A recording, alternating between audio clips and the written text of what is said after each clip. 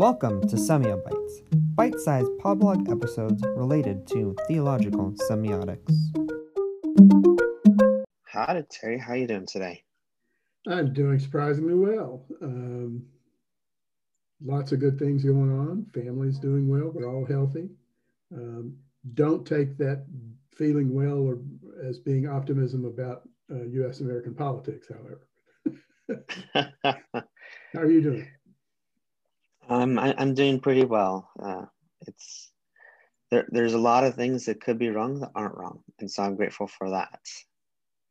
I mean, I'm not down for the count with COVID, and I don't mean to make light of those who are, but I mean, you remember I caught COVID in the early stages in America, and right now I'm grateful I did, because even though nothing was known and treatments and how to handle things was really just a guessing game at the time, there were available resources. And now we're to a point where resources are stretched thin and people are being denied service. And so I'm grateful to have had the access to service when it did happen.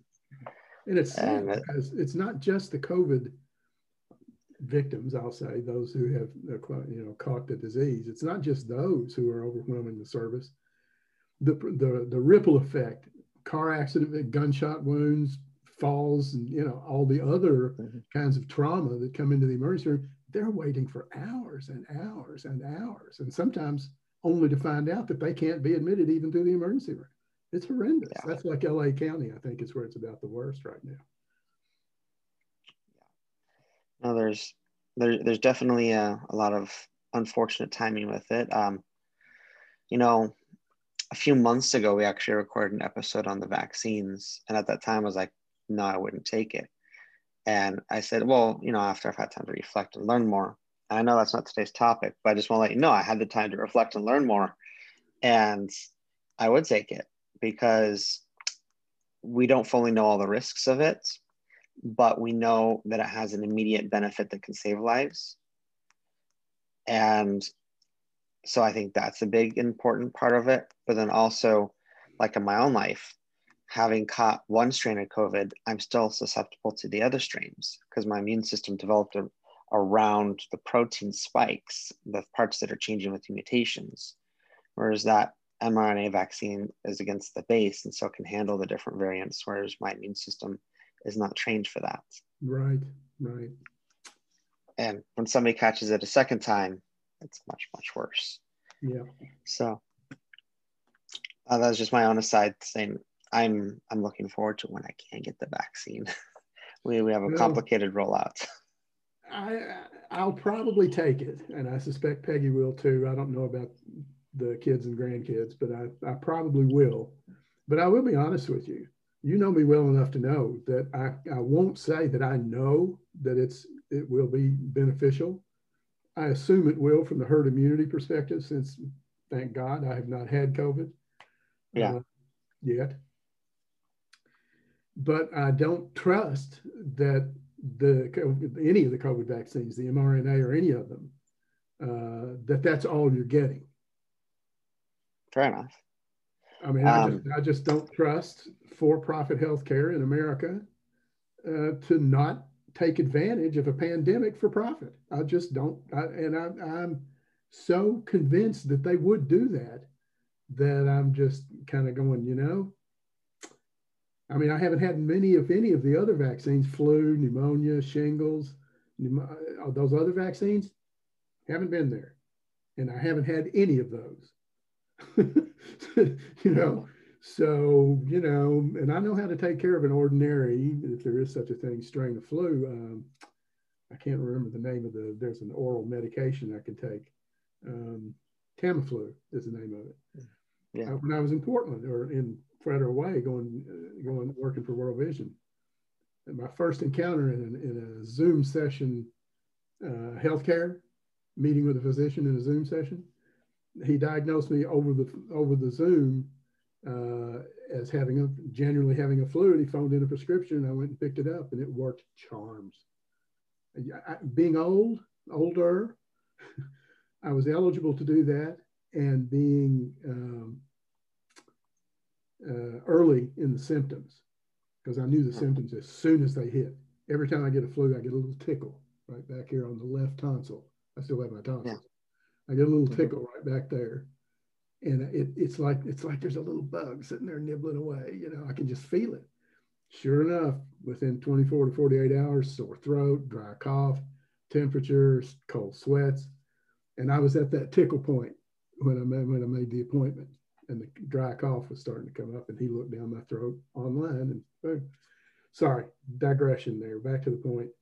I will get the vaccine, and I will say, with some gratitude to you, making me aware of the next level of understanding around the structure of the virus and the effect of the vaccine relative to the spikes versus the nucleus of the cell, right? That kind of nudged me in the direction of getting it. Yeah, no, I agree with you and your concerns and the concern of corporate America and everything. It's definitely a thing. It's definitely a concern. You know, there's another concern within Yiddishkeit, within Judaism, is that we can't place our faith in the shots because it's not the shot that heals. We have to remember that it's God who allowed the shot to be made, and it's God who's allowing the shot to be an agent of his healing. Yeah. And so we have a special bracha when we take medicine that acknowledges that I'm taking this to show faith in God, that God will heal me by using this in a healing way. Right. There's a well-known kind of tale or joke that's told about the guy who's, I don't know, it's like a golfer. He's out playing golf, and there's suddenly an earthquake, and he falls off the edge of the crevice, and he manages to grab hold of a rock, you know, and he's pleading to God to rescue him. And some guy comes by and he says, "Oh no, God will rescue me." And then something else happens. "Oh no, God will rescue me." And finally he says to God for the last time, "God, please help me." He said, "Well, I sent this guy and I sent this guy." You know, you get the gist. Yeah. I think I can help us transition to the subject here, the pledge in particular. As I look at the signs of our times, okay, just broadly speaking, the signs of our times, three that kind of rise to the fore right now are, and I think you can resonate with this, we've talked about some of them, COVID, sign of our times, that's now into its second year, and the insurrection in DC, the domestic terrorism that erupted in DC, with surprisingly little after effect or aftershock yesterday in the inauguration, as far as I know. Yeah. But third, at the same time, depending on who you ask, in that insurrection in DC at the Capitol, there were thousands or maybe even tens of thousands there rushing the Capitol, or at least present to help make that happen. At the same time, tens of thousands, or at least thousands, of climate refugees are moving north from South America. They're coming up through South America into Central America, and they're pushing right on through Central America into Mexico, and they're pushing through Mexico toward the southern borders with the full-on intent of crashing our borders. So, taking those three signs together, I do not want to have a biblical end times discussion around them today. maybe one day, who knows? But right now, no. But I think we can talk about it from the perspective of my dissertation broadly, in signs. Whether these are end times or not, these are signs of the end of human civilization, at least, if not the species. So in terms of Extinction Rebellion, deep adaptation, and other climate activism, that's the refugees moving north from the the global south, literally, into America or toward America. To me, that's one of the more interesting of those three things I named: COVID, domestic terrorism, and global south refugees heading for America. That third one is tied directly to mass extinction, climate collapse, civilization collapse, all the stuff that people like Roger Hallam and Jim Bendell and Michael Dowd and Dean Spillane and, you know, all the other, Rupert Reed, all the way Guy McPherson, who we interviewed in two previous episodes, right? Yeah. All of that kind of has been in play for us for several episodes and across a couple of seasons. Which brings us to today's topic. This pledge that you asked for my response to, or my impressions of. So I have it up if you want me to put it on the screen. And yeah, I'm sure. Why don't you read it, just the opening paragraph, and then we'll go into the items in particular. I'll share the screen, so it'll be in the video for those who see the video. Yeah, sure thing. And I do want to mention two things. One, once you share that, I'll explain some of the background or context to that form.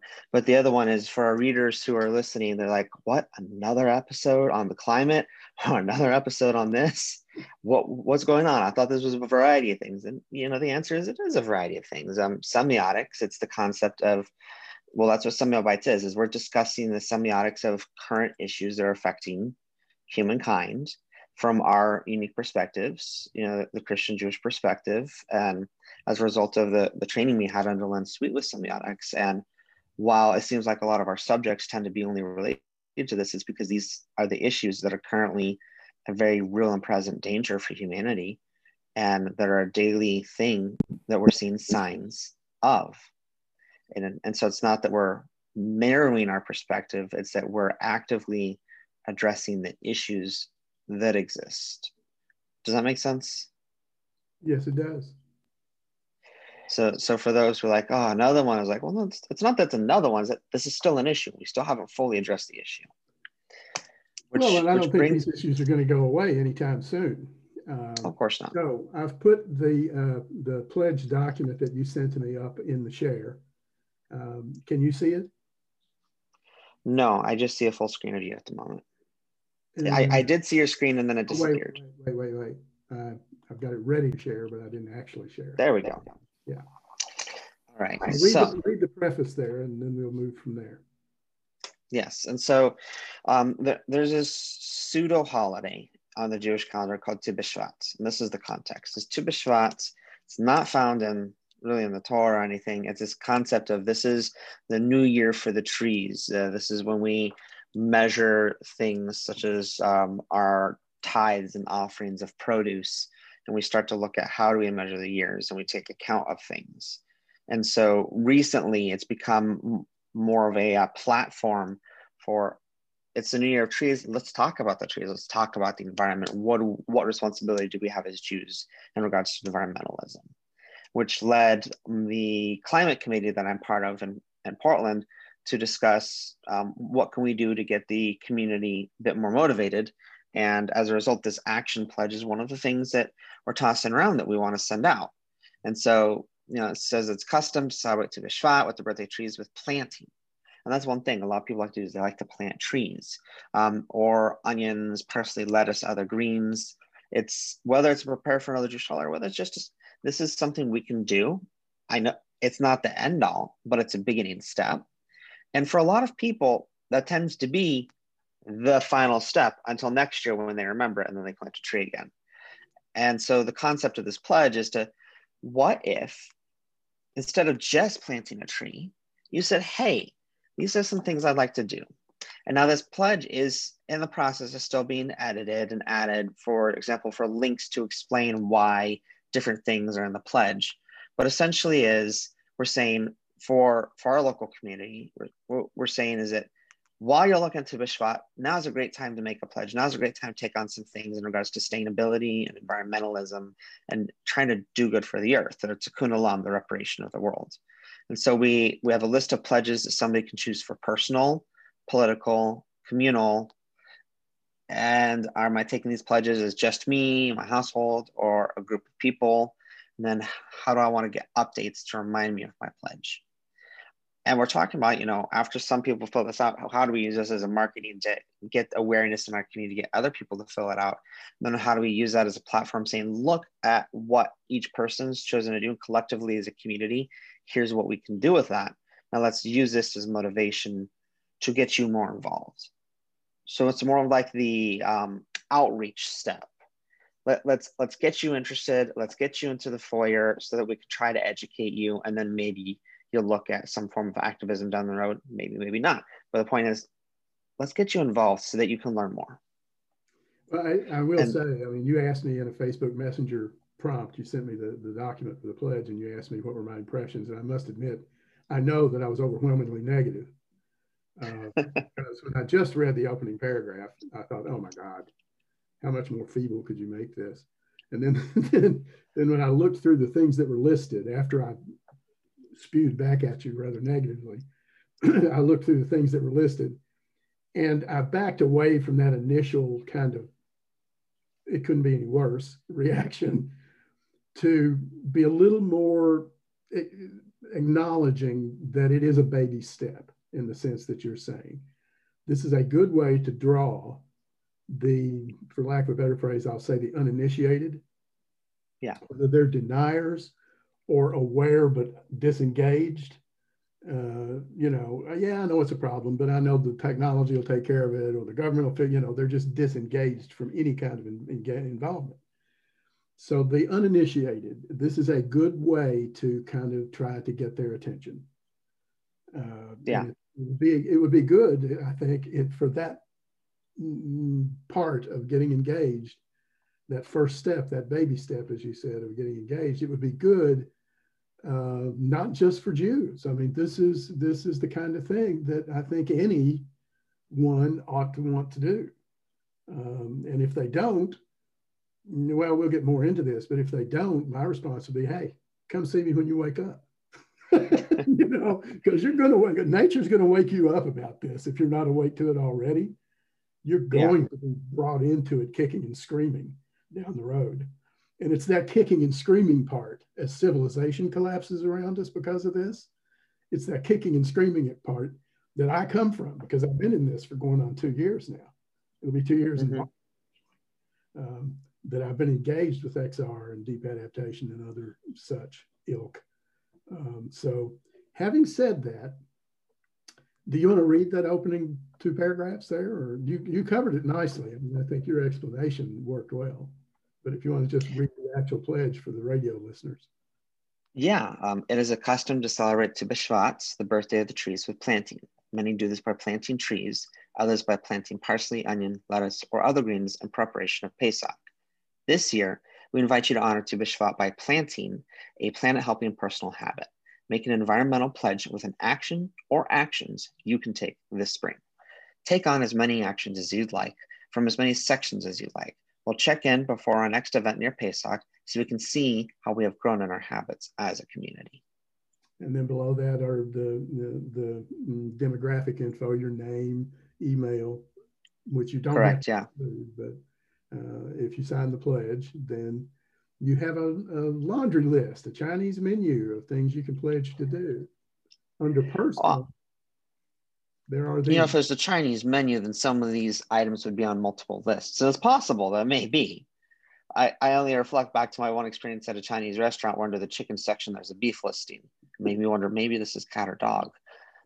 But my experience where I grew up, it was not an unheard of concept. So let's see. So for the pledges, personal, right? They're very simple. Okay, it's maybe instead of replace a takeout meal with a home cooked meal. I think a lot of people are doing this. Let me make a suggestion. We can go through these fairly quickly. Mm-hmm. So can I mark these? I don't know. Let's see. Yeah, you can check them. So I'll do that, and let's just briefly. Let's not spend more than a minute each on these, and that's 15-30 seconds a piece, and just say a comment about it, and then let's rank it, like on a scale of 1 to 5, and say, yeah, this is worth doing, or it isn't worth doing. Let's go 0 to 5. It's worth doing. It's a good gesture. It would be a 1. It's a helpful gesture, not just a right thing to do, but it does help the problem, if you want to call it a problem. I don't. But anyway, you see what I'm saying? And 5 is something that if you do this, you're really engaging yourself. You're really putting skin in the game. Okay, somewhere between that 0, I'm just going to stay detached, to this just leaves me detached mainly, all the way, up to I've got some real skin in the game here. Okay, 0 to 5. Okay, sounds great. All right, so replace 1 takeout meal a week with a home cooked meal.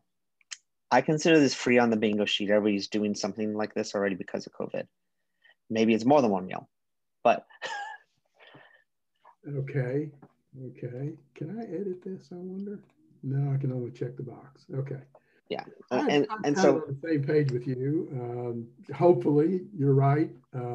Everybody's kind of doing that because of COVID anyway. So it's kind of the free square on the bingo card. I think that's a good example.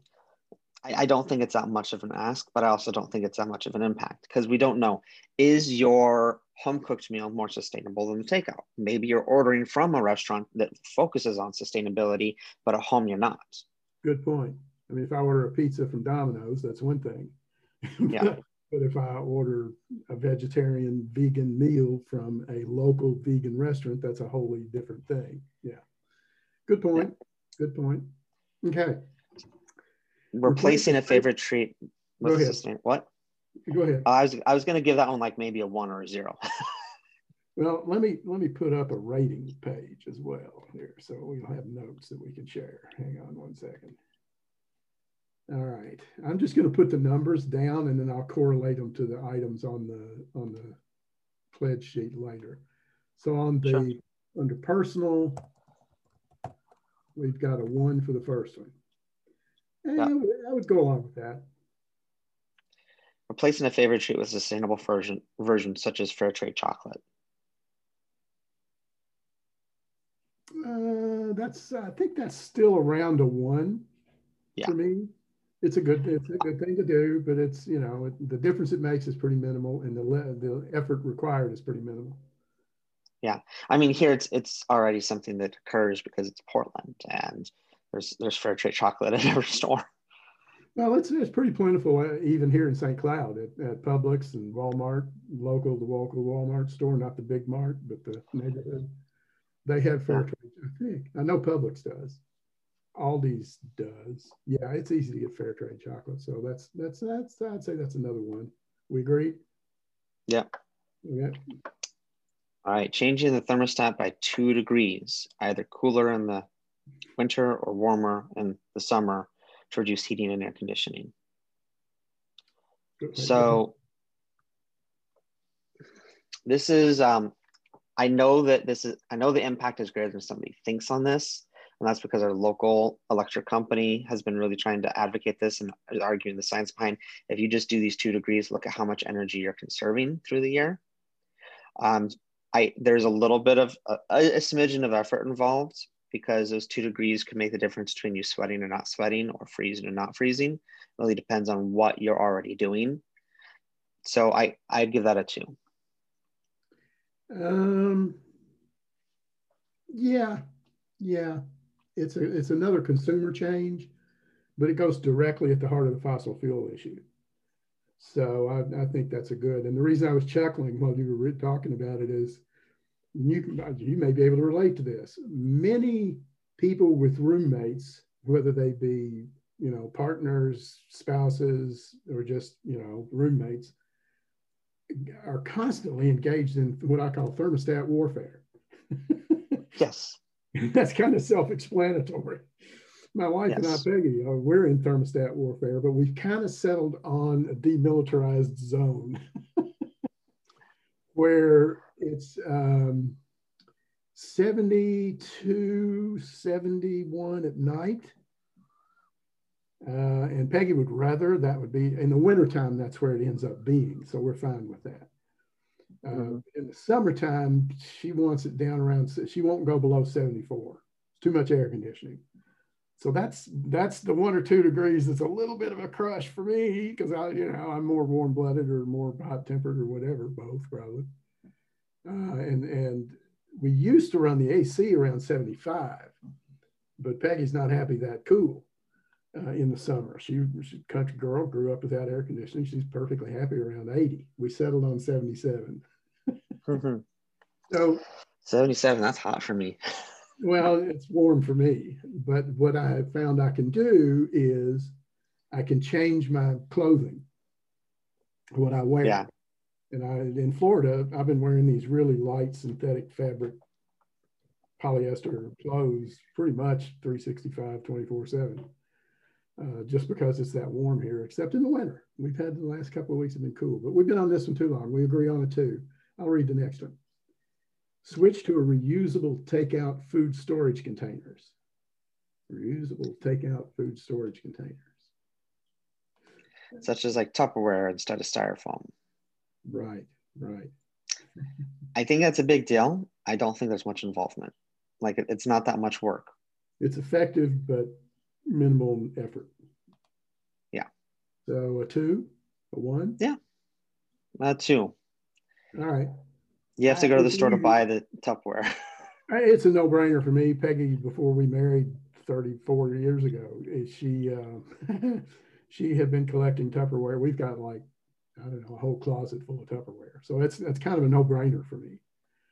Yeah. The only thing to remember here is Tupperware is a plastic, and plastics are a fossil fuel problem. That's why I'm giving it a 2. Okay. Switch to reusable grocery bags. As far as effort involved, I feel like there's a lot of effort involved in this. Not just switching to them, but remembering your stupid bags. Remembering to use them, yes. Take them out of the house, into the car, take them to the car, to the store. I'm always forgetting this. Yeah. And so I'm often loading a bunch of loose groceries into the back of my car, going inside when I get home to grab the bags and bring them back to the car to load them up so I can bring them in. Yeah. But I mean, I think it's more of a 3 on that. I do think this has an impact. I just don't think we're fully realizing the potential impact because a lot of people are citing for, oh, I'll just pay for that reusable plastic bag instead. Right. All right. Let me kind of set the way I think of this scale before we go much further, because I wouldn't want to go with the 3 on this. Okay. 0 is I don't care, don't want to think about it. I'm just going to live my life like I have been. Don't bother me.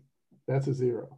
Okay. Okay. 1 is, yeah, I'll do that. It's kind of a token gesture because it's not much effort and it has minimal impact. Now, 2 can be more effort or more impact. 3 can be both. See what I'm saying? But when you take that scale all the way out to a 5, you're doing things like selling your house, quitting your job, getting together with a community of people, moving into a higher altitude further north of the equator, and setting up a self-sustaining eco-village. That's a 5. So there's a big range in that 0 to 5 scale in my mind. Yeah. Okay. So do I think of a 3 as being halfway to that eco-village? No. See what I mean? I think of a 3 is where you're getting engaged in an activism of some sort. A 4 is how engaged are you? If it's 1 or 2 hours a week, you go to a meeting, that's not a lot. If you're willing to get arrested and you go to events where you can actually be arrested, now you're getting into 4, and you're doing background volunteer work where, like I do, you're helping facilitate meetings of the activist group, and you're participating in events of the group, calling the government into account, or, you know, helping plant a community garden, things like that. See what I'm saying? That's like a 4. When you really are at the top of the scale, that's all you do. You see what I mean? Mm-hmm. That's all you do. So if we think about this, we should have talked about this before, I guess. But that's the way I'm thinking about this 0 to 5 scale. Is that a comfortable way to define it? Sure. I was just looking at like how much effort's involved in the person and how much of an impact does it have. Well, that's the way I'm looking at it too. But going from a 2 to a 3 here for me is a bit of a stretch, because at level 3, I want to start thinking about activist engagement. Now, this is all activist engagement, but at a 1 or a 2 level, it's kind of an afterthought engagement. You know, I've still got a mainstream life to live here. I still have to live a life a certain way, or I don't have to, but I'm going to, you know? I guess it could be either 2 or 3, depending on the person's outlook. If they're doing it like, oh, you know, I'm doing this so I can say I did something, then yeah, that's maybe 1 or 2. But like, I think for somebody who's on the other end saying, I'm doing this because this needs to be done, and this is one of my next steps in this process, and I'm committed to it, then that's where I think the person may be closer to 3. So maybe it's a person's own level area. Well, I would say you wanted to go to a 3 here because of the difficulty of remembering to take the bags to the store. Not just that, but I also think in my own life on how I got to the point of wanting to be sustainable and environmentally conscious. Is I'd watched the short film Bag It. And one of the first things we did to try to make an immediate impact is switch to reusable bags. Okay. All right. Okay. Because that's back when plastic bags were still legal in Portland and getting loaded up on them. And like, nope, we're making this change. We're going to do reusable. We're going to commit to this. And so that was an active, the flag in the ground. Yeah. Okay. Okay. All right. All right. I'm going to divide us on that one, though. I'm going to say you call it a 3, I call it a 2.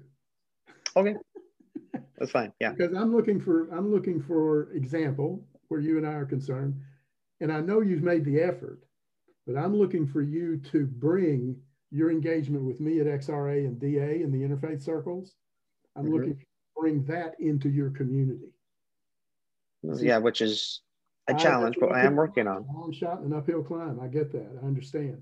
But I'm just saying that's the kind of frontier that for me takes this into a strong 3 or a beginner 4 level. See what I mean? Yeah. For both of them. No, I get what you're saying. Okay. All right. Let's move on.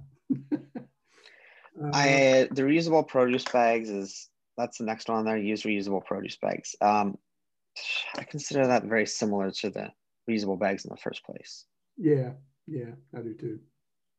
Let me get that. So to me, it's repetitive. It's if somebody's committed to being reusable grocery bags, they're not going to waste their time on those plastic produce bags.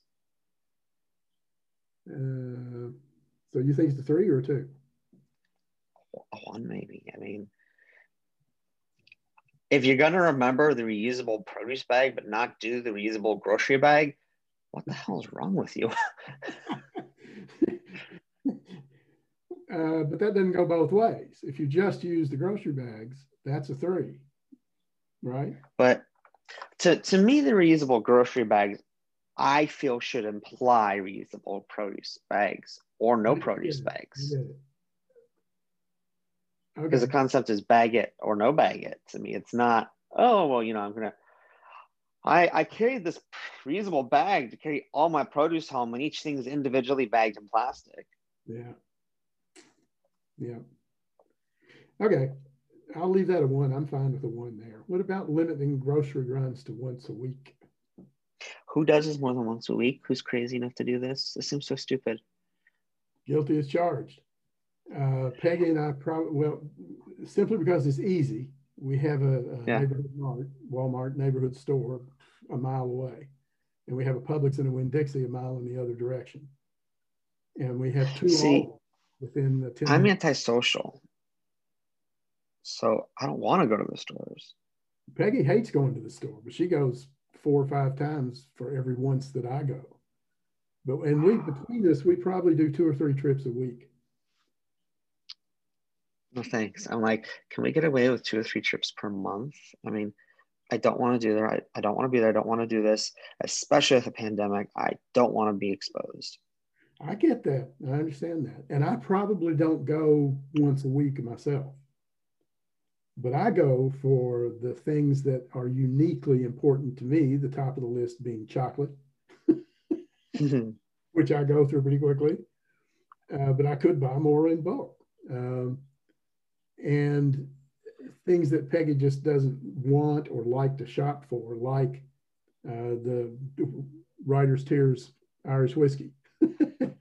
Or she'll pick up wines, but she doesn't like to because she's not confident in picking out one that's good. And even if I tell her, she's not sure that's the one she got, So there are certain things that it's better that I go and shop for.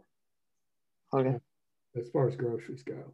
I would think that given the difficulty of finding kosher, is it easy in Portland?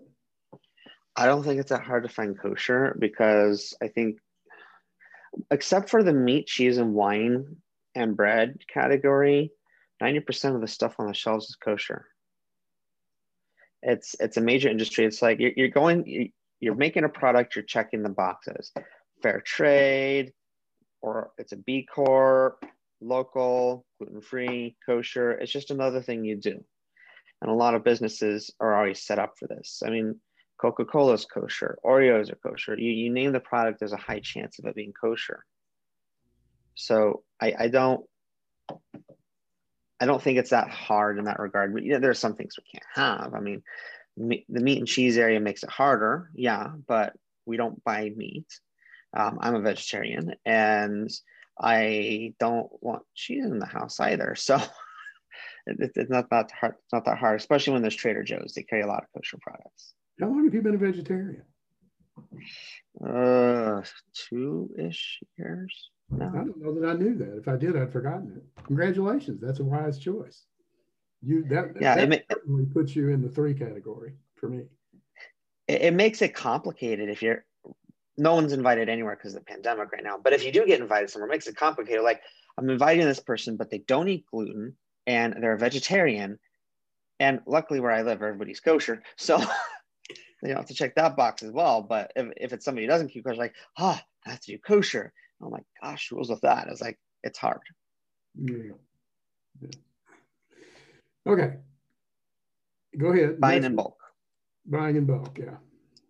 Oh, did we give a rating to the grocery shopping? 1, 2, 3. No, we didn't rate that one. 1, 2, 3, 4, 5, 6. Yeah. What are we giving it? I think this is more on your end because you do more than once a week. How much of a work would it be to be only once a week? It would be an effort. So I'd go with a 2 on that one. Okay. We're all right. We're already shopping once every 1 to 2 weeks. So that's because I'm antisocial and I hate the stores. So okay. All right. There's a difference between ranking these subjectively, how am I living this or not, and objectively for anyone, how should it rank? And, well, that's why I'm asking you, because for me, it's like, well, I already do this. This is no extra effort. It's a free box. Right.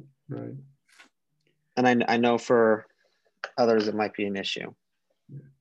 Bulk, like Sam's or Costco. We already do that. I mean, that's fiscally, that's the smart thing to do. I think though, and you know the people who made this list up better than I do. You work with them, you see them, and you're in community with them, right? Yeah, well, the people who made this list up, I think they're going to check off most of these options already because they're already involved to the point where they're trying to do something in the community. Right. Well, my question really is, what do you think they had in mind as buying in bulk? Because, for instance, if I go to Whole Foods, there's a whole section where you can get a bulk cereal, bulk grains, bulk chocolate, bulk beans, bulk nuts. You see what I'm saying? Yeah, I think perhaps it's one, it helps reduce your grocery runs, and 2, it's reducing some of the packaging. So I think that's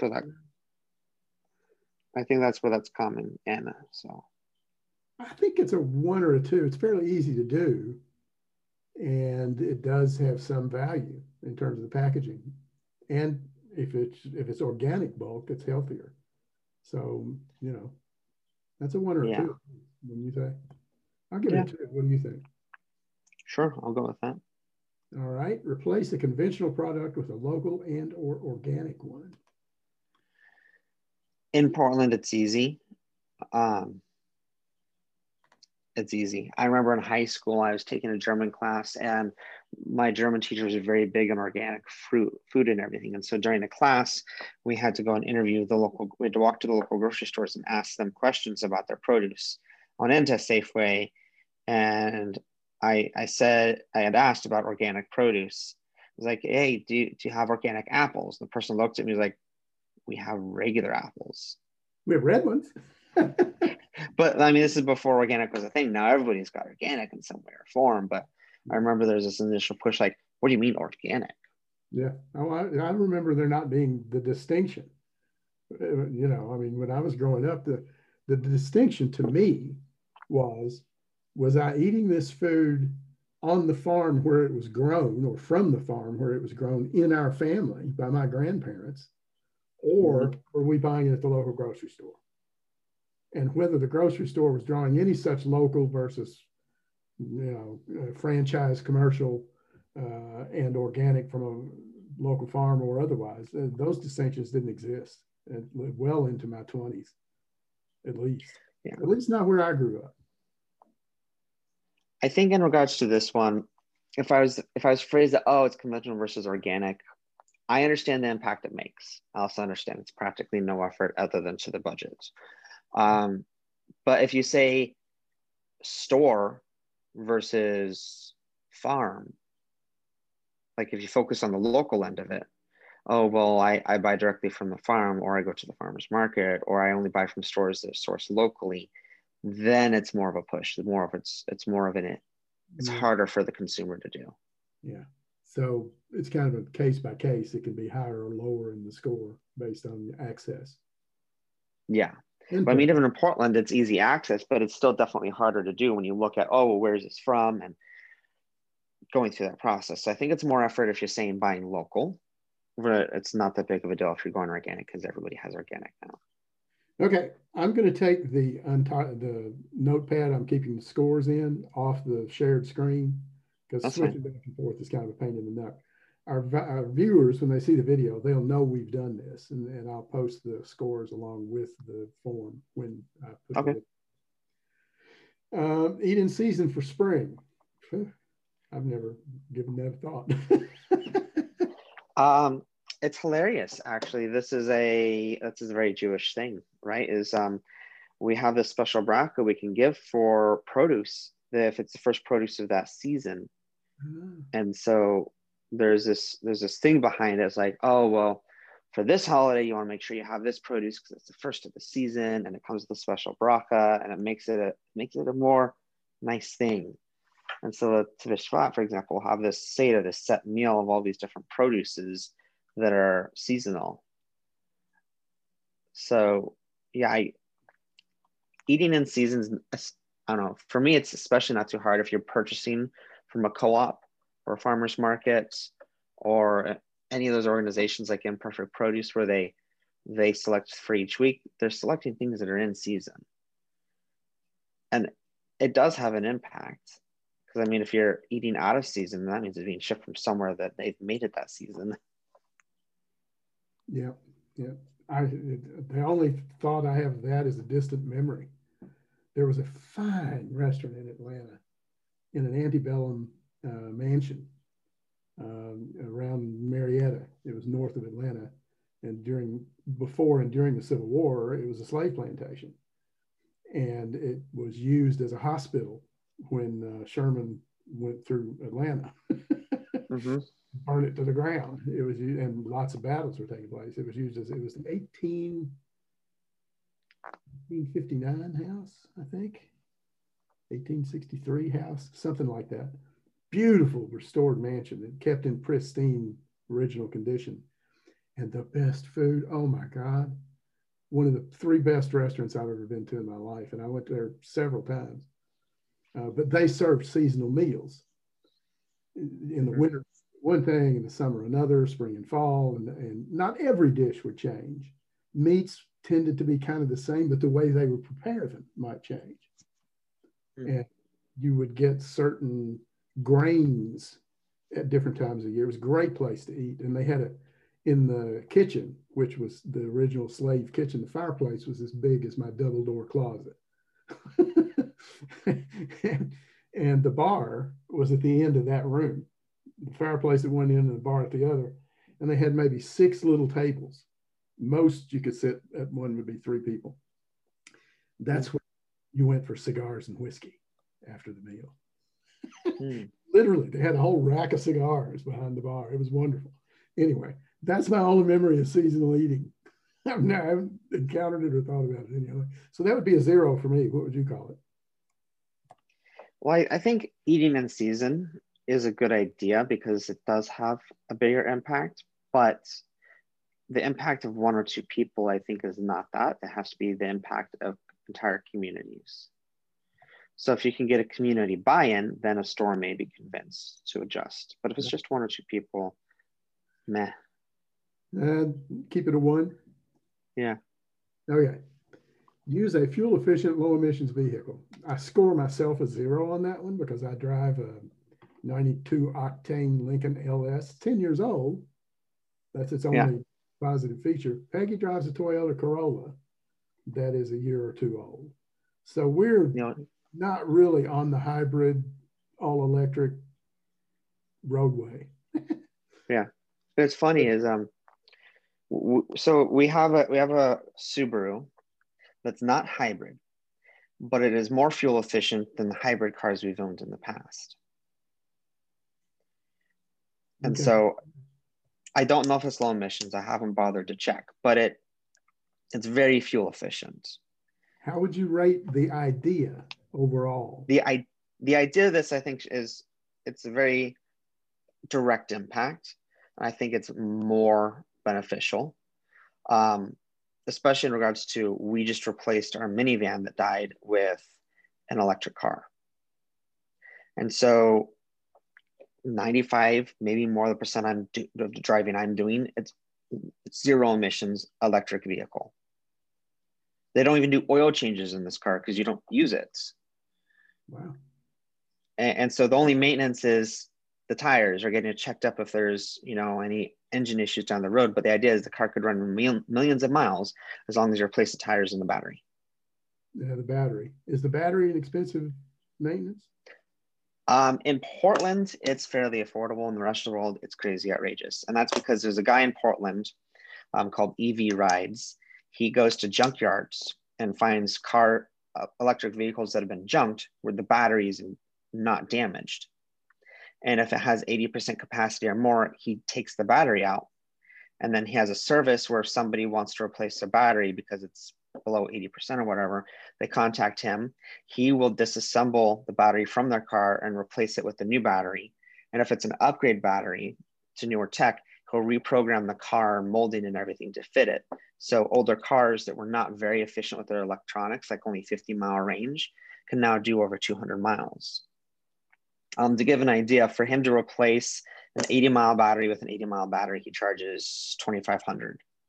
To replace an 80-mile battery with a 200-mile battery, he does charge $10,000. Wow. Compared to if you go to like if you have a Nissan Leaf like we do, if I go straight to Nissan to replace the 80-mile with the 80-mile, $5,000. Yeah. Hmm. So he is cheaper, but it's still expensive. Yeah, gotcha. So 2, 3? I think it's 3, because if you're going to go electric, you're making more of a specific commitment and you're taking on the inconvenience of it as well. This is something that you incorporate into your life on a daily basis, right? I have to charge my car. Yeah, this is a lifestyle adaptation. So I'd go with the 3 on that as well. The others are kind of minimally lifestyle, they're easily done, but this is a committed lifestyle change. If you got that vehicle, you ain't going to be, that's the one you're going to be in, right?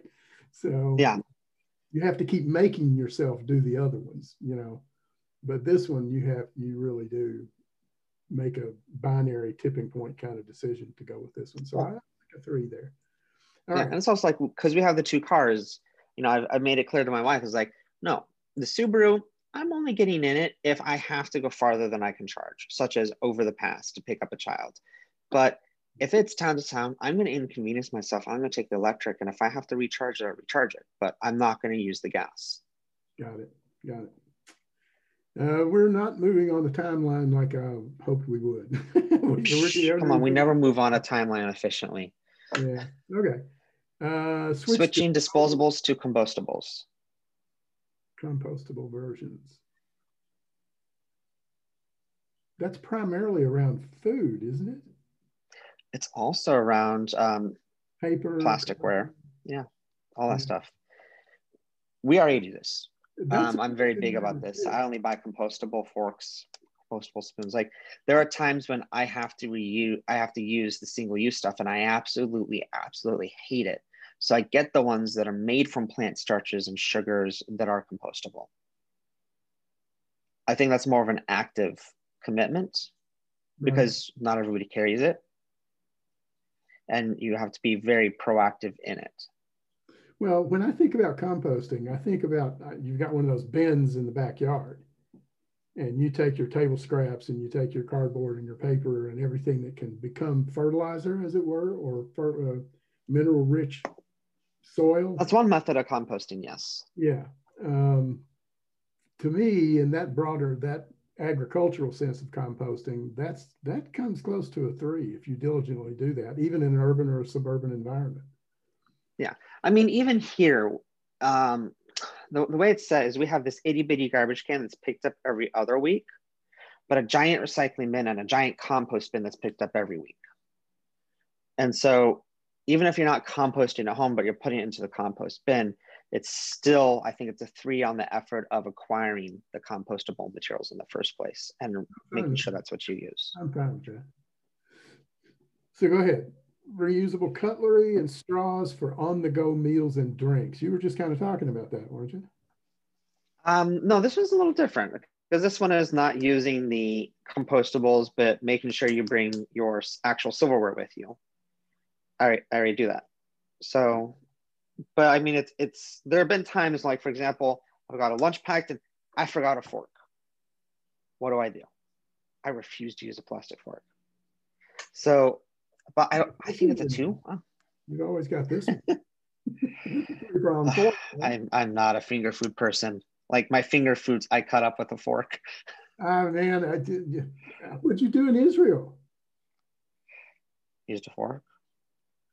You didn't go, they don't have restaurants in Israel where you eat like you do in, say, India? They do, but they're not kosher enough for me. I see. That's the easiest way to say it. I hold to a higher level of kosher than what's available in 90% of the places in Israel. I guess I hearken to my travels in India when I look at this one. Because I have 2 things that I was able to adapt to that I thought I'd never be able to do in India. One was to use my fingers to eat. Mm-hmm. And technically, they don't really use their fingers. They just get their finger. They use their fingers, but they use a piece of bread as their scoop. And that's why they bend. You see people who eat that way bending over all the time. That was one. The other one was using a bidet. Yeah. That was shocking, and yet a nice thing once I got adapted to it. Why is that not on this list? Good question. Well, it is, you got to weigh the waste of the water against the waste of the paper. That's actually not true. Okay. Because bidets are very water efficient now. Yeah. And this has come up before. Well, what's the usage of the water versus the paper? The fact is, a lot of water is used to make the paper. That's true too. Yeah. And so just using the bidet is already saving water on that end, as well as saving from the paper. It's an especially germane question in the middle of this COVID crisis when toilet paper is like paper gold. Sometimes. I've been using a bidet for years. I'm sorry. It was an adjustment for me to make. Actually, I first encountered it when I traveled to Europe in 1967, but I didn't try it out. Okay, so what do you want to give this one? Yeah, I'm all for the bidets. I'm going to have to contact the person who made this form and say, why is bidet not on this list? That's a good question. I think it's an excellent question. I think it ought to be. Reusable cutlery, 1 or 2? 1 or 2, yeah. I'd say 2, maybe. I'm going to give it a 1 and let you give it a 2. 1. I'll go with 1 as well. Okay. All right. It's not that hard to do. What's next? Cutting down meat consumption.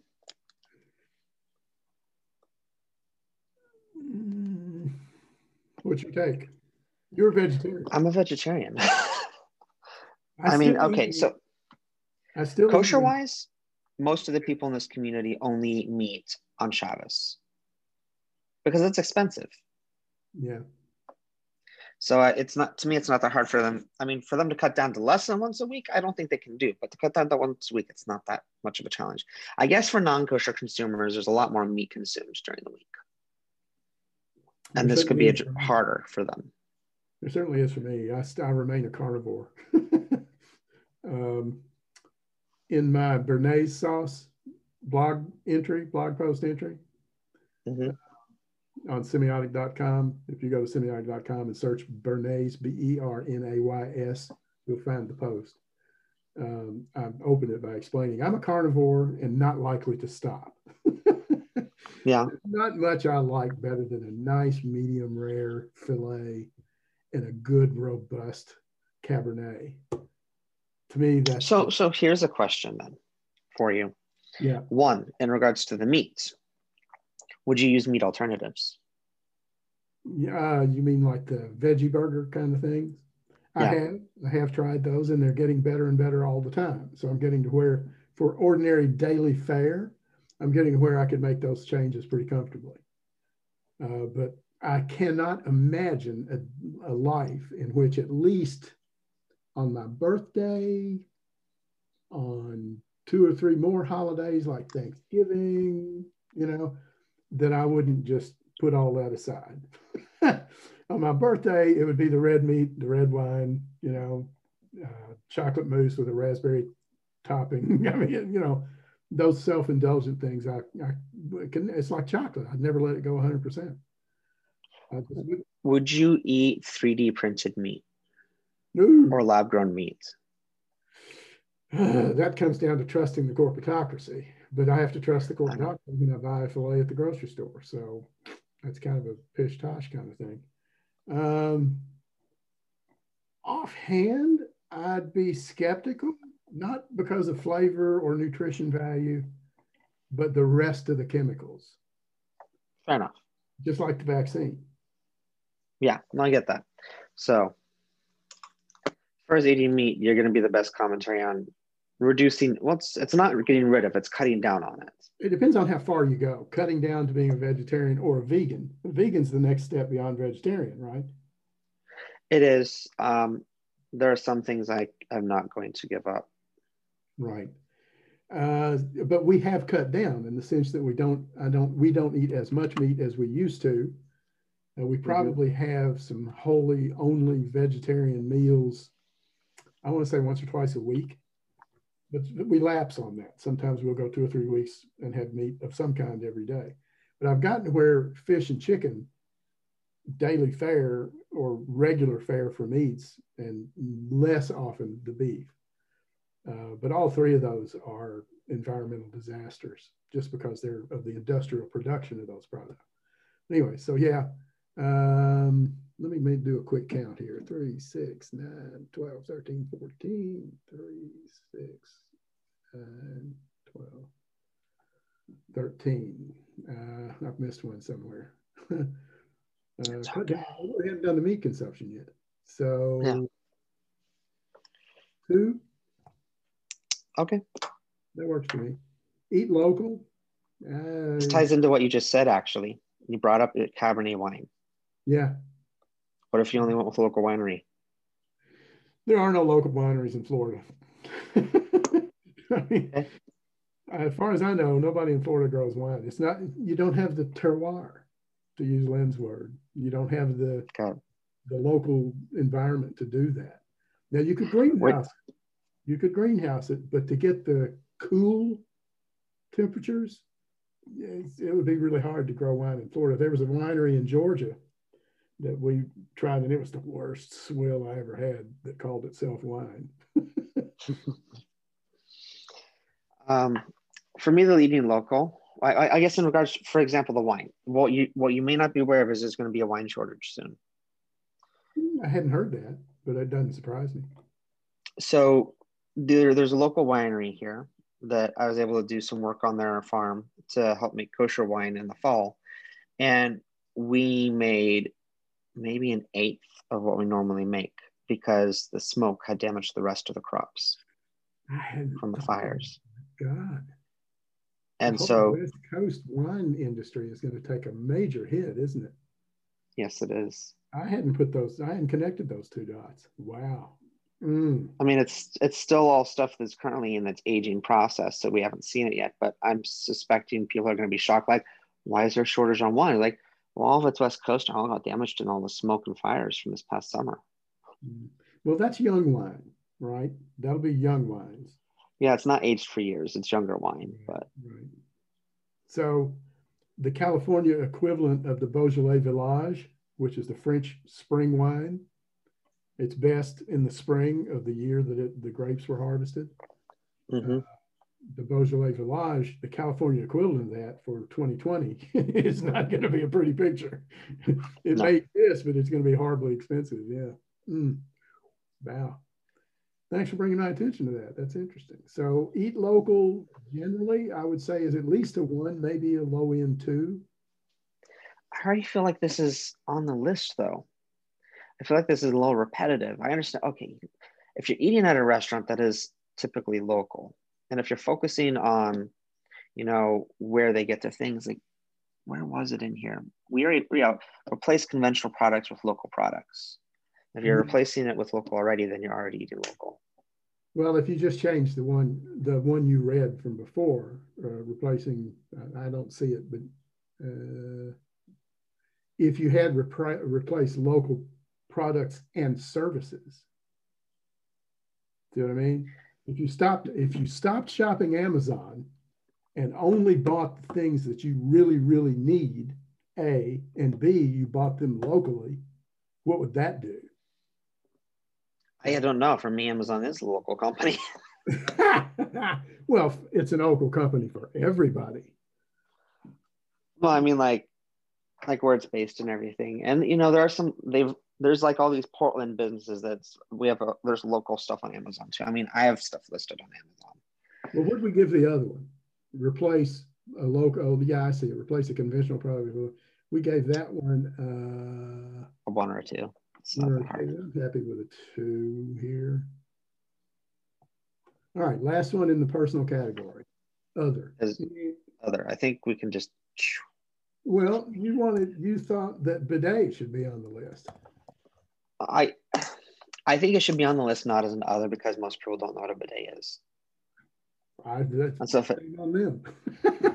But if it gets put on the list, people are like, "What is this?" And then they'll look into it.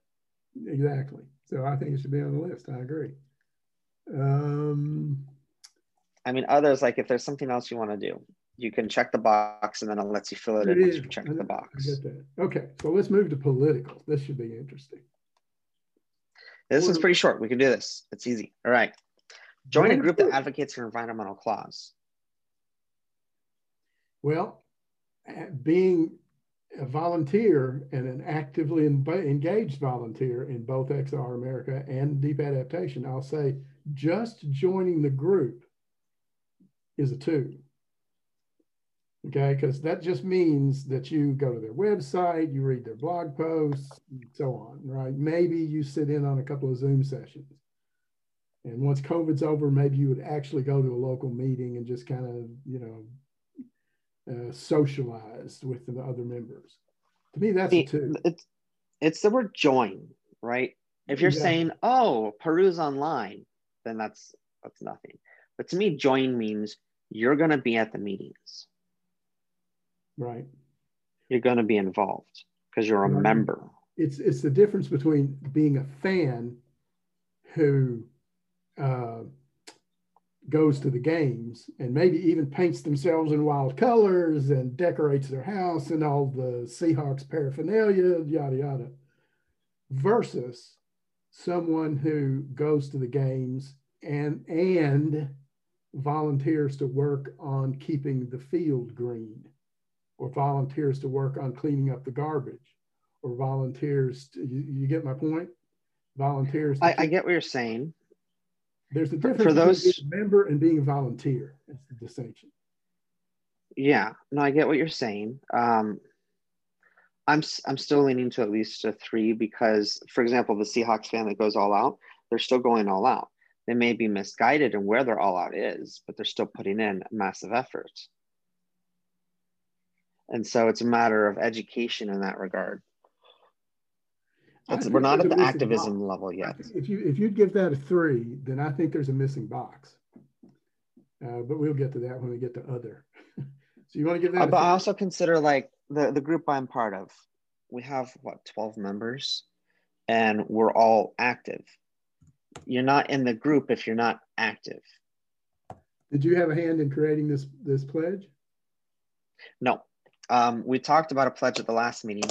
Somebody in the group went ahead and designed the pledge and presented it at our meeting earlier this week and said, we talked about doing this. I want to do this. Here's my rough draft. Okay. So this is a committee within your community. Yes. Okay. And I assume that the committee is connected to the next level up in the hierarchy. Yes, not always, but yes. That's all falls under the Jewish Relations Community Council, or the Jewish Community Relations Council, the JCRC. Most Jewish communities have one of these groups. Not everybody has a sustainability group. We work with the San Jose group and the Seattle group. And so those are our local partners, but we're very much directly involved with the sustainability and environmentalism. Right. That very fact that you're on that committee, and you, through that committee, you work with like-minded committees elsewhere. Those two facts put you at a 3 for me, as in my ranking of things here. That puts you at least at a 3, a mid-range 3 or higher, just because it takes time, it takes initiative, it takes discipline, it takes will, and it's not just you, it's a group that's local and a group that's regional. Mm-hmm. Right? So that to me means you're a volunteer at a local and regional level. Well, not necessarily regional, but more than just your local community, right? It's all still in Oregon, right? Well, San Jose, that's California, right? And Seattle is Washington. And Seattle's Washington. So this region. We partner with the West Coast, which partners nationwide. And the fact that it's sustainability is the focus, right? In those connections. Yeah. Mm-hmm. That fact makes it right at the heart of environmental extinction level rebellion and deep adaptation. So that puts you very solidly in the 3, if not the 4 category for me, as I see it. But this event per se, just joining the group, to me, that's a 1, maybe a 2. I guess it depends on the group, because like if somebody came to our group and said, I want to join, we'll be like, well, what are you doing? What are you going to do? This is not we don't do honorary memberships. I see. So if you're not volunteering, you have to have skin in the game. Yeah. I see. Okay. All right. So I can see why you would make that a 3. You have to have your skin in the game if you're joining a group that advocates. Okay. See, in XRA and deep adaptation, it's a real issue that they haven't come to grips with. Being a member versus being a volunteer. There's probably 10,000 members of deep adaptation now worldwide. But the Professions Network Volunteers Group, the ones who do stuff, facilitate meetings, plan and schedule events, take care of the infrastructure, train people, et cetera, that's 300 or 400. See, to me, that's membership. Yeah. So that's and what you're saying as what is membership, to me, that is either supporters or subscribers. I wouldn't call them members. Okay. All right. We'll get to that in the other. All right. So I'll check that one off. And I would, like I say, I would give it a 1 or a 2. My experience outside, with DA and XRA, it's a high 1 or a low 2. But I'll go for a 2, and you want a 3, right? Yeah. Okay. All right. Right to the city council. Let's do these 3 at the same time. Right to the city council. Right to state rep and right to senator. Right to a senator. So it's writing letters to political officials on environmental issues. Let's do those as one fell swoop. That's fine with me. I want to hear you first. Okay. To me, that's, I know for a fact that it hasn't worked when it comes to environmentalism. It has not worked. We've been doing that for centuries. Bringing this stuff up with political figures and the powers that run them. So to me, its efficacy is a 0. As an action to take, it assuages one's conscience in these matters. That's its positive effect. But its efficacy in addressing the predicament per se that's in question here, where a predicament is a lot more than just a problem to be solved. The predicament is a dilemma that you don't know how to get out of, right? And that's really where we are. So this one, I would say, is a very low 1. Except You're being generous. Well, you were going to give it a 0? I was going to say, if its efficacy is a 0, then at best it's a 1, at worst it's a negative. Well, we didn't do negative numbers, so. I know. The only reason I say that, though, is if it assuages one's guilt, and all they do is do this thing that doesn't do anything, and then they go back to their regular life, it's backwards progress. If you want to give it a 0, I'd be right there with you, brother. I'm saying 0 because it's also not that hard. You can now download an app and check the boxes, and they'll write the letter and mail it for you. Right. I'll go right. There's no involvement, and all it does is remove one's personal responsibility from solving the problem. I have a question as we continue here. Do Yeah. you think it would help your counsel to go back to them with this episode? I think that's a lot for them to digest. I could definitely bring this episode to like the head of the council. This is the type of stuff he'd love to engage in and get this thought process going out and everything, but I think it's too advanced for the committee itself. Okay, but taking it to the head of the committee is a viable thing to think about.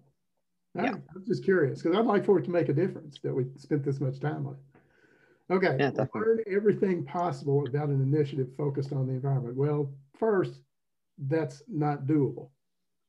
No. It isn't doable. And something that's become increasingly clear and vividly imminent for me lately is you can't keep up with the flow of information. The information is flowing faster than it's possible to track. It goes back to that Zygmunt Bauman book on liquid modernity. Mm-hmm. Information is now flowing in a liquid reality faster than it's possible to keep up with or meaningfully talk about it. So the efficacy of that is, strictly speaking, for me, 1 or 0. But having said that, if someone is willing to make the effort to learn enough about an initiative focused on the environment to bring them into having skin in the game, then I'd give it a 3 or maybe even a 4, depending on how much skin in the game they give it. I feel like we should go in the middle there and just give it a 2 then. Did you ever see The Good Place? The Good Place. Doesn't ring a bell. Comedy. It's like, I think it's 5 seasons or 4, maybe 4 seasons. The series on Netflix. Yeah. So I gave that a try very early on and didn't stick with it. Make it past the first season. I mean, the last season is amazing because they come to this realization that the system's broken, and determining somebody's a good person or bad person is not possible because the world's so complex that you can say, oh, I decided to have a salad that makes me a good person, but your choice of salad, where you got the tomato, is it organic, is it fair trade, that you could be destroying the world and become an evil person as a result. All right, I'm looking for, we just finished watching Crown, and we started watching the Bridgertons on Netflix, which is actually a good period drama. It's actually quite good. It's kind of like Poldark. I don't know if you watched any of that, but we digress. I've heard of it. We got 3 zeros there. Vote on environmental causes. To me, that's another 0. But I'm willing to give, because how often do you vote? It's not that hard. I think it's a 1 because it's not that hard to vote. However, if everybody were to vote for an environmental cause, it would pass. What does legislature that's passed have to do with environmental efficacy at this stage of the game? That's a different. I'm not looking philosophy. I'm not looking at what's this end sum results. I'm looking at how is this going to progress somebody in their own improvement to being a better human. So you're looking at it as an individual act. Yes. Okay. All right. So to vote on environmental causes means you have to change how you view politics. Okay. So you want to give it a 1. Okay. I'm fine with that. The other here is, I'm just going to say volunteer. In addition to that would be more communal, I think, not political. I'm not following you. Well, in the communal section, it mentions volunteer. If you're going to volunteer, you're getting involved with the local community, even if it's online Zoom with a group. If you join as a member, you're getting involved with a community, whether it's local or not. I mean, I volunteer with XRA and Deep Adaptation, but I've never met anybody in XR up close and personal other than the few who got involved with me here locally. But that's still a community. It's an online community. Exactly. Okay. So that's the communal. I don't think volunteerism fits much unless you're volunteering to be somebody that is, what's the word they use for this? A lobbyist. unless you're volunteering to lobby for environmental causes with Congress or Senate, I don't think it's a political thing. I think it's a communal thing. What about the level of volunteer that people like Roger Hallam are committed to? It still has a bigger impact on the community than politics. Oh, yeah. I don't know very many politicians have changed their opinion, but community has changed their opinion. Okay. So I think it's still communal based. I get what you're saying. Okay. All right. So you'd give it a 3, you said? Oh, we aren't ranking this. It's just a thing to put in the other box. Yeah, I was saying volunteer should be into the next section, which is communal, which it's right there. Volunteer. Oh, well, there you go. So they are drawing a distinction between a personal pledge to be a member and a community act of being a volunteer. Huh, good for them. That's good. I'll take it off of this political list. Okay. All right. What's the first one here? Join a CSA, Community Supported Agriculture. You get your box from the local farm. Okay. 2. By box, you mean once a week or once a month or twice a week or whatever, regularly delivered, or you go pick it up, right? Yeah. Okay. I think it makes an impact, and I think it requires commitment, because what you get in that box is not always convenient. Sorry, I'm typing in the title of this group. And you would give it a 2 or a 3? 2. I'm fine with that. Switched a grocery trip for a farmer's market trip. That's similar to the first one. Well, no, the CSA is you're not actively going to the farmer's market. This one is saying instead of going to the grocery store, I'm only going to buy at the farmer's market. Ah, okay. All right. 1 or 2 still. I'll go with a 2 on that one. Although it's not as good as the CSA, is it? I think it's similar. On par? Okay. On par. But I also live in a place where there's a farmer's market every day of the week. Ours aren't like that. There used to be one that was open like 6 hours a day, weekdays. But the farmer's market's not, so each location's only open 1 day a week for like 4 hours. But because Portland's so big, every day of the week, there's a different farmer's market open in a different zone or a different borough of Portland. That's essentially how this worked. But the farmers all went to this one location and put their products up, and they stayed open. Apparently, they had farmers scheduled to come on different days to bring different product. So I mean, we have different locations even. Yeah, so this was one location, and different farmers would come on Monday, and different on Tuesday, and different on Thursday, but they went out of business, and they were pretty dear. They were pretty expensive. What about telecommuting? I mean, in this COVID world, that's not an option. It's pretty much necessary. Well, I mean, there's still some businesses that are really pushed against it. I mean, COVID has definitely proven that telecommuting is possible for most, if not all, jobs. I'm in support of telecommuting to a degree. It's possible that the building you're working at, if you take an electric vehicle to get there, or you take mass transit to get there that runs on biodiesel or electric, and if the building is LEED certified and the work you're doing is not wasteful on supplies, it's possible that going to the office could be more sustainable than you doing it at home if you're using greenhouse gases and you're not efficient and you're just wasting. So where would you put deliberate telecommuting? In other words, you have options. This is still low enough. But you choose to telecommute at every opportunity. I'd say this is still a 1 or a 2. I think that there's an effort involved, but I'm not convinced about how big of an impact it'll make, because it depends on what your personal life is like compared to your business life. Okay, I put it. We've got all 3 of these as a 2 so far. Contact favorite brands to learn their policies and encourage plant-friendly ones. That was 5. Encourage. I don't know what that means.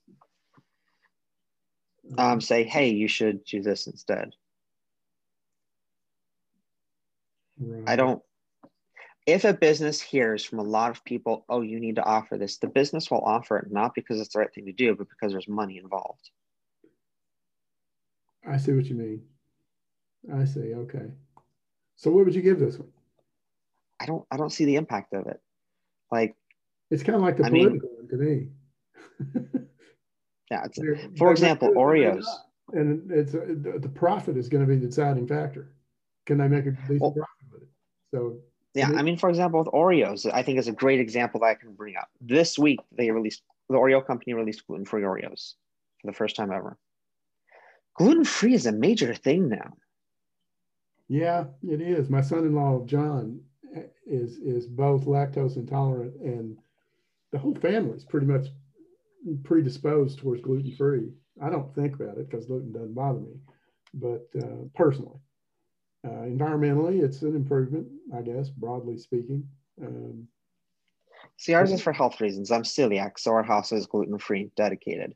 But my point is that the company only did it because the amount of profit they realized they could get from it. So I can't trust that a company is going to go B Corp because it's the right thing to do. I mean, if it's a small company, yeah. If it's small local business like you've committed in other areas of this, okay, then that makes a difference. But most of them are already doing that because they have those same values because they're small and local. Corporations, they're only going to do it if they get money from it. So I don't see the larger impact of this. 2? I'm going to go with 1. Okay. It's not that hard to say, oh, you should do this. I'm like, okay, that's fine. We'll take in your comment. Trips for work and fun, local. Keep them local. Have fun and work locally, in other words.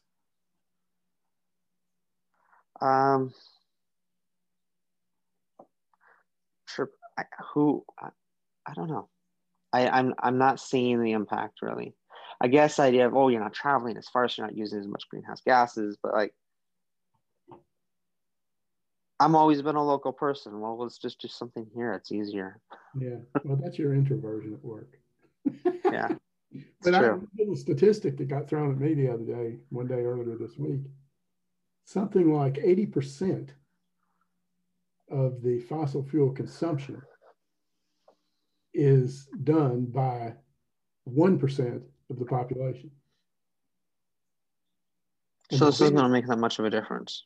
One of the biggest pieces of that is the fact that the 1% travel by helicopter and air travel. Almost. So I mean, in that could make a difference. I guess if we're saying, oh, instead of me flying to go somewhere, I'm going to do this local alternative. I can see where that would be like, make an impact. Yeah. Yeah. Oddly enough, the airlines aren't thriving the way they were, but they still have a black bottom line. Yeah. And just as an aside here, speaking of travel, the World Economic Forum, it's January Davos meeting that they have every year. They're not going to have it this year. They've pushed it out to after what they think is going to be post-COVID into it's either May or July.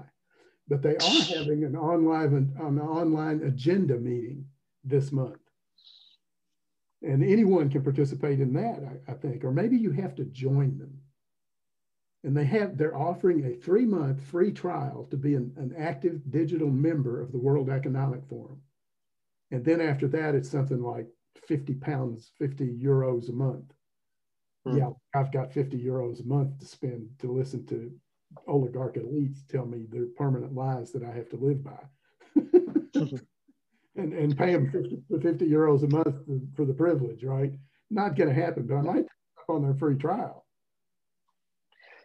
All right, we're running out of time here, so let's try to wrap these ones up here. Volunteer. Keep local. What was your score for that? A 1. I'm fine with that. Okay. Volunteer, I think, is an important thing. I think that requires more work. At least a 2, maybe a 3. I'll go with 3 because it's going to lead them down that path. I'll go right there with you. Donate. I'm going to say 2. I'll go with that too. It's a little bit of skin in the game. It's a mild form of sharing. It has a little pain with it. But usually donations lead to involvement. Yes, they do. You'll track it if you're putting money in it. Yes. At least. Okay. Talk to friends and family. 0, -10. I understand where some people say this as a benefit. In my experience talking with friends, it has not made a difference to them. It's a tough one for me. Because it's such a broad spectrum of interpretation. My friends and family are sick to death of me talking to them about helping the planet. Yeah, I get that. So and the futility of it is still an enormous problem. So I've pretty much gotten to the point where if someone isn't already aware and awake, what I would call collapse aware and extinction awake, they're talking to the hand with me. I don't have time to waste waking people up and making them aware of this crisis. I just don't, other than doing things like this. I think that this is a 0 or a 1 if it's your initial process. But if you talking to them is a result of you being involved as a member of organizations, and this is the next step of them doing outreach, then it's a different story. Yeah. So let's agree that it's a 1 or a 2. Right. I'll agree to a 1 overall. Okay. That depends on where you're coming from. Most people, I don't think, are being active involved first, so it's not going to have a huge impact either, unless you really are taking it up a notch and you give public speaking about it, or family gatherings. Plant a tree. This is on here because Tu B'Shavat, the typical custom is to plant trees. Okay. Does it make a difference? I think it has a potential, but I'm not going to be the one in 100 years to see what that happened to that tree. Right. There's 2 movements involving planting of trees now, interestingly enough. One is just to replenish the carbon sink, right? To increase the carbon drawdown. The other is to start conditioning the planet by taking what are now temperate zone trees, things that grow in the warmer, closer to the equator, kind of like here in Florida. We have a lot of sawgrass and palm and that kind of thing. The climate the weather that those flourish in is not going to be here in another decade. It's going to be about 150 to 200 miles north of here. It's going to be across the Florida border into Georgia. And the weather that's in Georgia is going to be in Kentucky. And the weather that's in Kentucky is going to be in Illinois. You see what I'm saying? Okay. Yeah. So the other movement is to take native plants from the current regions and move them further toward the poles and tend them there until they adapt to the climate. And once they've genetically adapted their species to that climate as it is today, then they will survive into the changes that are coming, at least for a while. Depends on how far down the road you look. Okay, we're done with the pledge. What's your number score for the tree, though? My number score for the tree is a 2. Considering both of those possibilities, it's a 2. Although I know the carbon sink idea, just planting a tree in my backyard, that's futile. I mean, if 1 million of us go out and plant trees, they're going to clear that many trees out of the rainforests in Brazil and Indonesia today. Okay. So I'm kind of going, it's kind of like the vote, it's kind of a noble gesture, but it's a gesture. Fair enough. So yeah, I'll go through the scoring. I think this is, other than the couple notes that where things could be improved on it, I think it's a great start to send to people who are not involved, to get them to start thinking about things, and then provide educational resources. Like if they say, well, how does this make a difference? Then they can view a link or something on an organization that explains how it makes a difference. Here's what I'm going to do, just as an aside. I'm going to put our scores that I put in a notepad document. I'm going to copy them and paste them into the chat. That way they'll be preserved with the film, with the video. Okay. There we go. All right. Sorry. A little housekeeping here. I having gone through this and scored it, I appreciate that your council is doing this. And I like the idea, and I'm going to kind of share it. And if it's okay, you might want to ask the head of your council if it's okay if I suggest doing something like this as an outreach at XR and DA. It's probably a good idea. I don't think you need permission to recommend, hey, we should do something like this. Okay, that's what I'll do, because they might take some of these check boxes, but they might add others or take some of these out. I don't know. But the idea of doing something like this as a first baby step is a good thing, I believe. So yeah, and that's to me what it is. This is an outreach, not an activism. Yeah, I like it. So I guess we're done for this episode, brother. Yeah, so we'll be tuning in again soon to talk about other topics. So please be listening for those. But I guess my final comment to the listener is do something, get involved, and don't do something pointless or meaningless. As you've heard us talk about a lot of these things where it sounds great, but it leads to you feeling like you did something, but actually have accomplished nothing. And that's the biggest waste. The Talmud says, Rabbi Tarfon says that you're not required to finish the work, but you're also, it does not remove your obligation to do what you can when you can. You have to do everything you can when you can. You won't finish it, but you got to do what you can. Yeah. So I guess my closing comment would be twofold. One,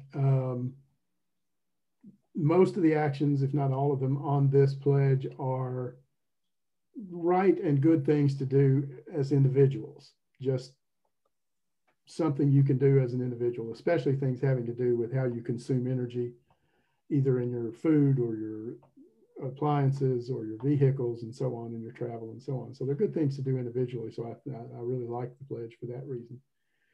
And I'm going to plug Extinction Rebellion and Deep Adaptation as specific groups if you want to be an activist volunteer. And I would urge you to contact me directly. The information to contact Yoni and me is on the posts when they go up. Yeah, so it's really easy. You all you have to do is email semiobites@gmail.com and it'll get where it needs to go. Okay. All right. So semiobites.com and semiobites@gmail.com. gmail.com. If semiobites@gmail.com relates to XR. If you go to semiobites.com, I'll take you where you need to go. But if you're sending an email, you can just straight up send Gmail. Okay, semiobites@gmail.com. If it has to do with XR or deep adaptation, put XR or DA in the subject line of that email, and Yoni will know to send it straight to me. Oh, definitely. Well, I'll know where to send it anyways because I actually read these things. Well, it's not a bot. You're having to read it, but you might be interested in reading some of them if they tell us a little bit of their story. Yeah. Which I hope they will. Send questions, comments, and suggestions to semiobites@gmail.com. Semiobites is a podcast co-hosted by Yidbrick and SemioCity that answers Semitic questions via semiog analysis by addressing misunderstandings to build a bridge of shalom between Judaism and Christianity. Semiobites is a component of the Track 2 dissertation process at Portland Seminary for Jonathan Esterman and Terry Rankin.